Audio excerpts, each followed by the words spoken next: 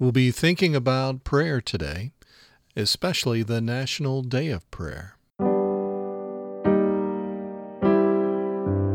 Welcome. It's another look into the life and message of Elizabeth Elliot as she called us to live to a higher standard every day, to not be satisfied with just a little religion in life as a shallow substitute for giving God our best.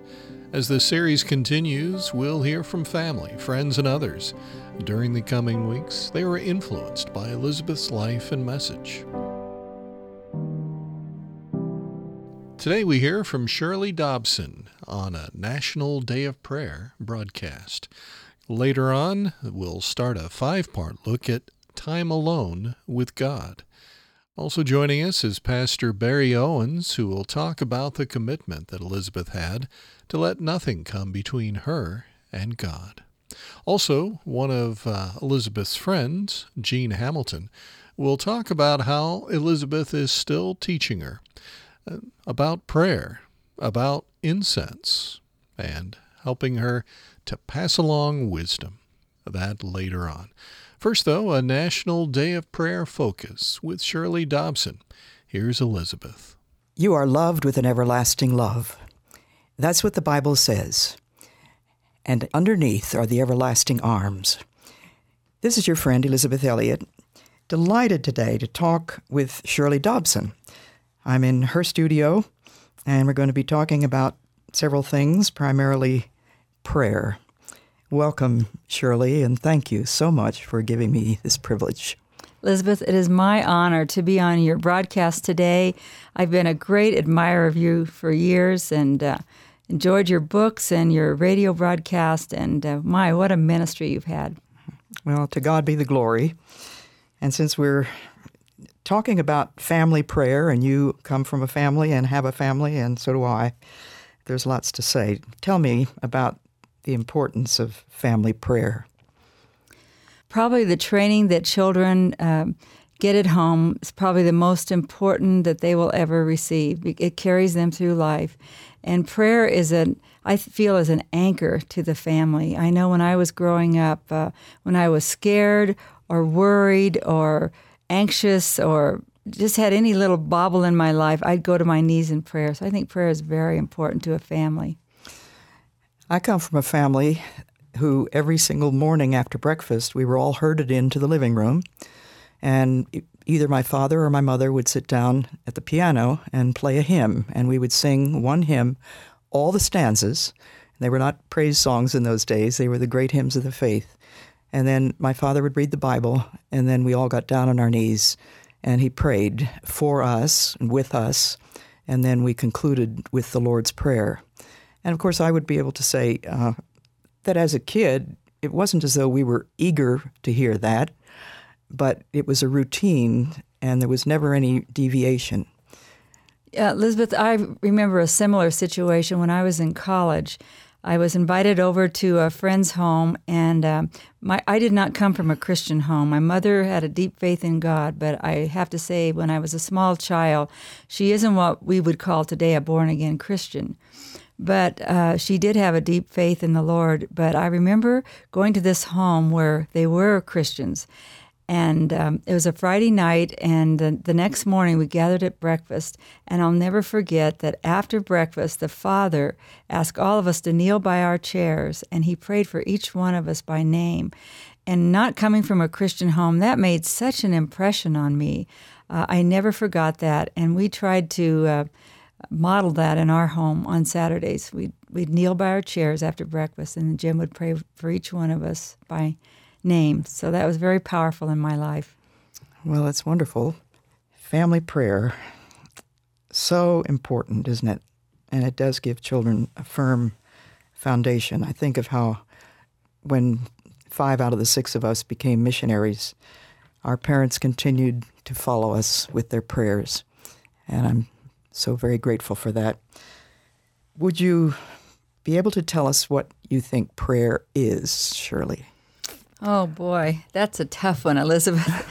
Theologians have written volumes on prayer, and so I don't think I'm going to be able to tie a ribbon around it this morning. But you know what I was thinking the other day? I was wondering if God knows every thought, and He's known every thought according to the Bible since the foundation of the world, then why doesn't He just know our thoughts, and why do we have to pray?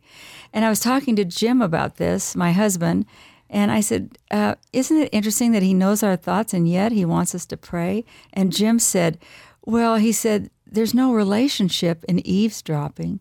God wants a relationship with us. You can't have a relationship with someone if you don't talk to them.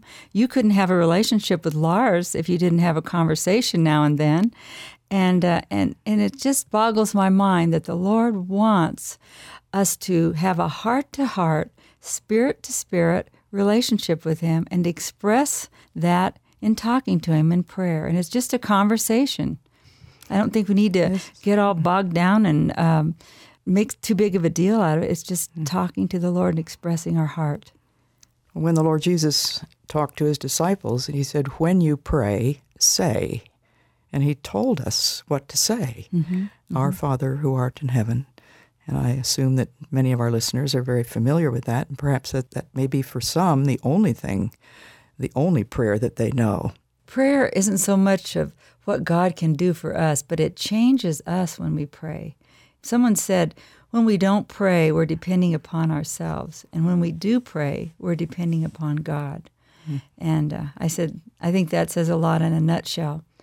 Prayer has been very important to me all of my life. Growing up as a small child, that's really where I started a prayer life, was kneeling by my tiny bed in my bedroom and calling upon the Lord daily, and have continued that tradition through my growing up years. And even now, I set aside one day a week for prayer and fasting, that the Lord would just cover my family, cover this ministry, cover other ministries. And He has been so faithful. Are there ever times, Shirley, when you just really don't feel as though you're getting through to God? Yes. Sometimes I feel like my prayers are hitting the ceiling. But, the Bible doesn't tell us to pray when we feel like it.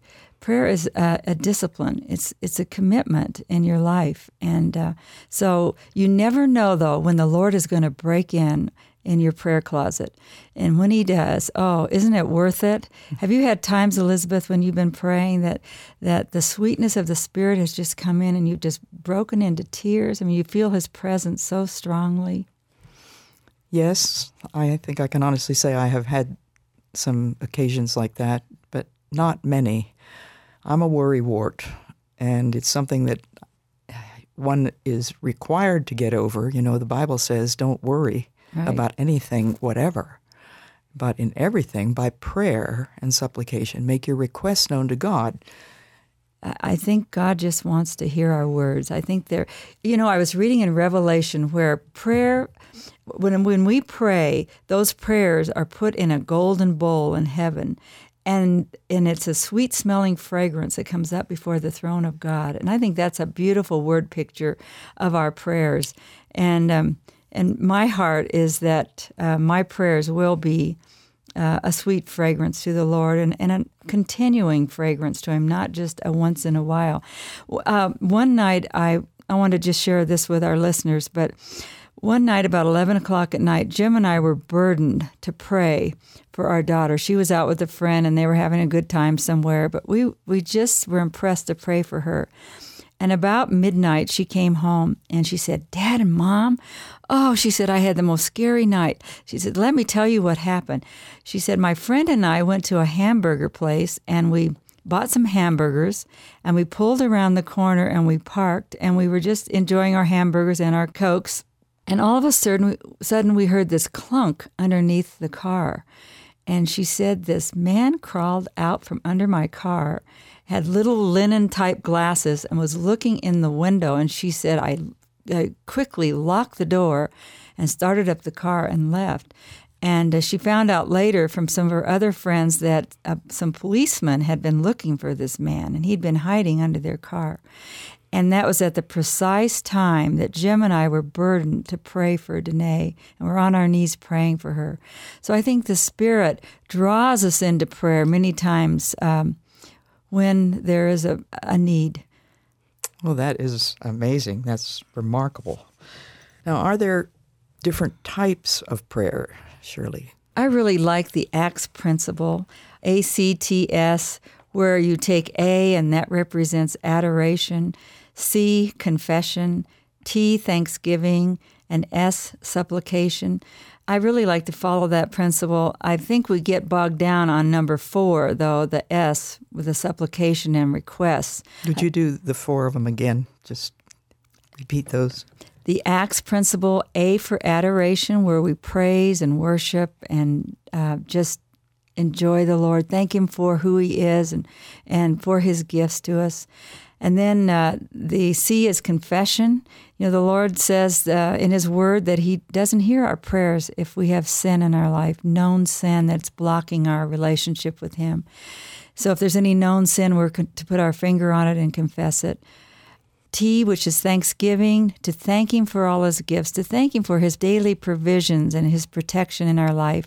And then S would be supplications, and requests should be last. But many times, don't you think we go to 4 first, the supplication and the request? We have our wish lists, and Lord, would you take care of this today, and would you bless me in this effort today? And we really forget to come before Him in adoration and praise and worship, which is the very first part of Acts, the adoration. And what a privilege. You know, I think of the old hymn, what a friend we have in Jesus, all our sins and griefs to bear. What a privilege to carry what? Everything to God in prayer. Right. We don't have to go through His secretary. We don't have to get on His schedule. I mean, prayer is always available, and He's always has a listening ear. Oh, what peace we often forfeit. Mm-hmm. Oh, what needless pain we bear, all because we do not carry everything to God in prayer. It's a liberating thing to realize that here we are down in the dumps sometimes and feeling very unspiritual. What do you do then? Well, if I waited until I felt like praying, I probably wouldn't pray very often. Again, prayer is a discipline. And the Bible says that no one comes to the Father unless he's drawn by the Holy Spirit. And many times I feel drawn into prayer, but many times I don't feel anything. But I just pray in any way. And as I said, I never know when God's going to break in, when I take the time. And it may only be 5 minutes. I think there's times when I pray in my car and I'm rushing somewhere and I'm in prayer in my car. There's times when I send up little arrow prayers before maybe I'm speaking or have an appointment. But Elizabeth, I also think there's time for the kind of prayers that take place in a prayer closet, where you're really doing business with the Lord and you're really spending time at His feet. I think that's a very important part of a Christian's prayer life. Well, I couldn't agree more. I like to pray while I'm walking sometimes. I mean, there are different times of the day when I like to pray. Usually it's early in the morning. That's definitely one thing that I don't ever want to omit. I used to take a walk in the morning also. My husband's kind of on my case because I'm not exercising enough now, but I have a neighbor, she calls it her prayer walk, and so she does, like you, take a walk and pray. But, however we want to do it, our pastor's wife, I remember, said one time, somebody asked her, when does she pray? And she said, well, the first time I can choose in my day, when I have a choice, where I could sit down with a cup of coffee and a magazine or newspaper, that is a choice. The first time I have a choice, I spend that time in prayer. And she used to tape pictures on her chair that would help her come into the presence of the Lord. Maybe it would be a scene in the mountains or a lake or just something that would draw her into prayer. And I thought that was a very creative idea.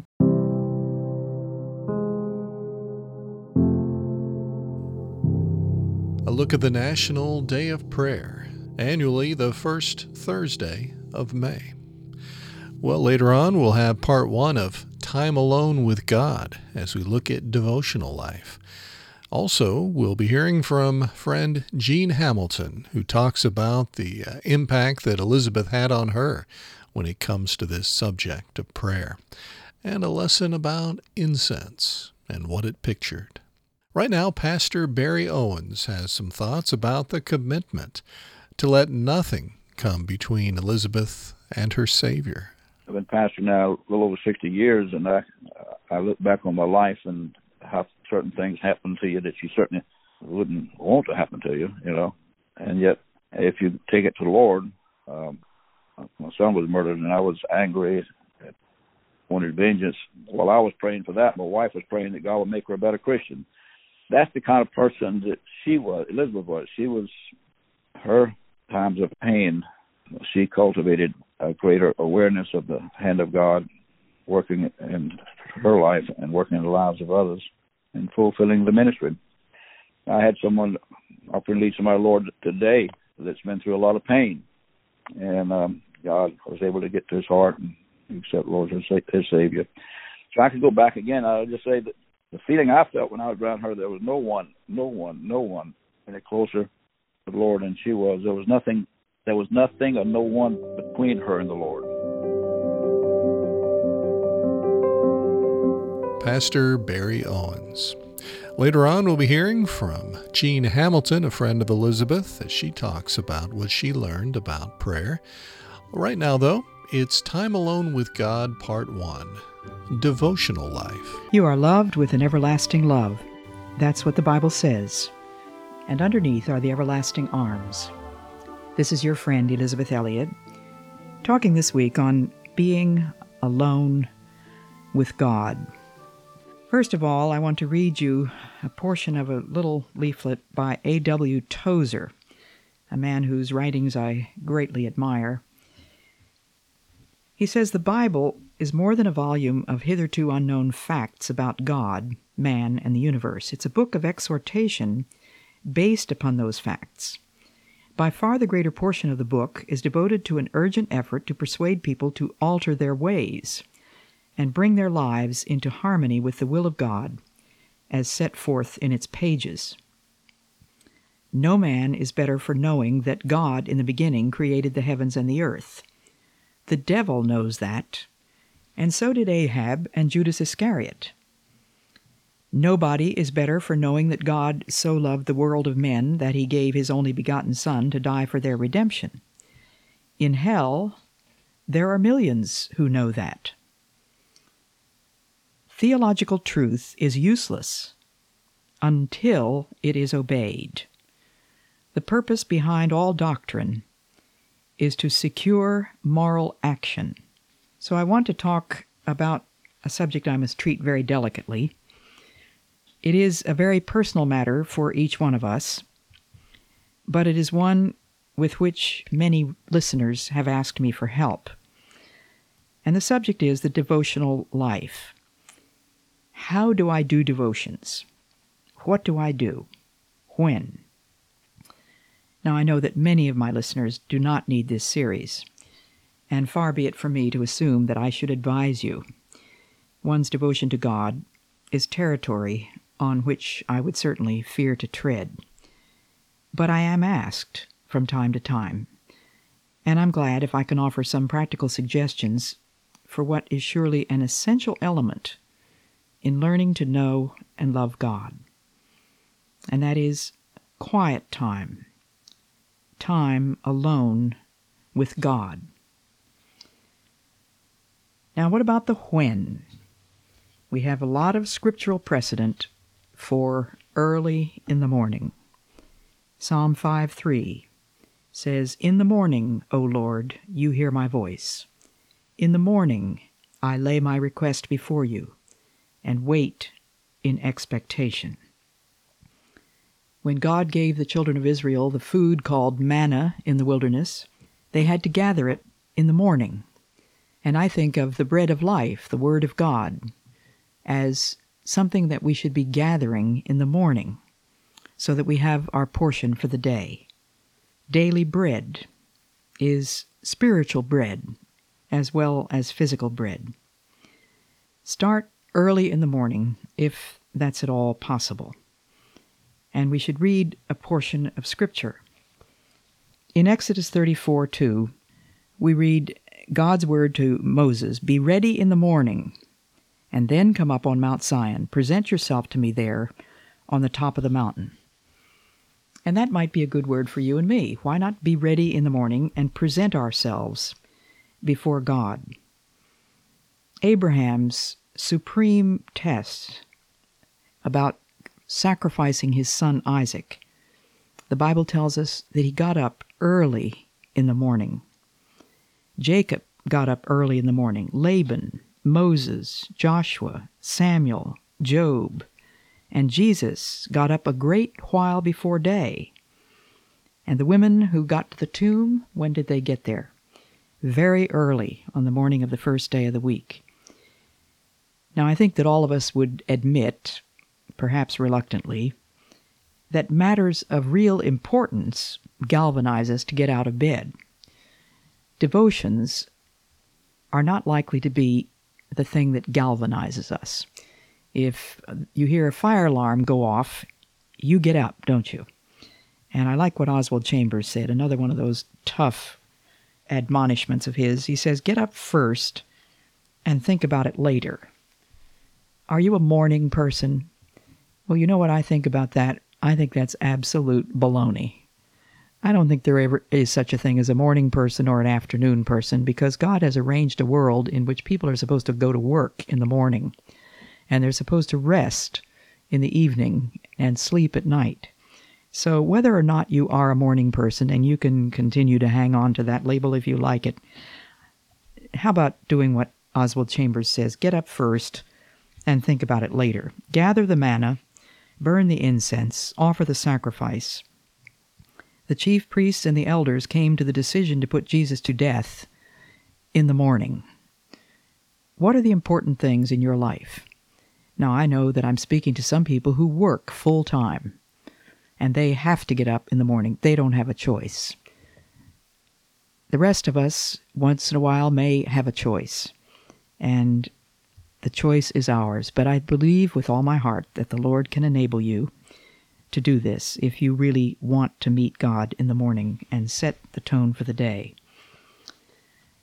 Lamentations 3:23 says that the Lord's mercies are new every morning. Think about your schedule. Does it prohibit your getting up early? Ask yourself what matters most. Is it because you stay up so late at night that you can't get up early in the morning? We do have the power to arrange our schedules. We do have the power to choose. There are limitations, I realize. But when people would ask my father how he managed to get up between 4:30 and 5 in order to have time on his knees to pray and to read his Bible, his answer was a very simple one. You have to start the night before. And that is going to mean that you're going to have to give up some things that you might enjoy doing, and perhaps give up some things that everybody else thinks you ought to do, and that the whole neighborhood or the whole church tells you you must do. Think of the advantages of having time alone with God in the morning. God is then the first person that you talk to. It should give you an opportunity to arrange your mind and your heart for a right start for the day. Correcting your disposition, receiving the guidance that you need, taking your bearings, revising your perspective, placing yourself where you belong with God. Now I have a caution here. I need to ask myself, am I more interested in gaining advantage for myself than I am in acknowledging Jesus Christ as Lord and Master, owner of my life, the one to whom I bow? Do I belong to the have my own needs met school? I had a letter from a lady who said, it's been a long journey for me to graduate from the have my own needs met school to the submit school. There is a time-honored, God-sanctified path that the righteous people of old trod upon. Thanks, Jill, for that wording. Doctrine, reproof, correction, and instruction in righteousness are among the things that the Bible is meant to teach us. And back to A.W. Tozer, the point that he is making here is that theological truth is useless unless it is obeyed. Are you reading your Bible so that you can absorb, learn, study, and start to practice theological truth? Tozer goes on to say what is generally overlooked is that truth as set forth in the Christian Scriptures is a moral thing. It is not addressed to the intellect only, but to the will also. It addresses itself to the total man, and its obligations cannot be discharged by grasping it mentally.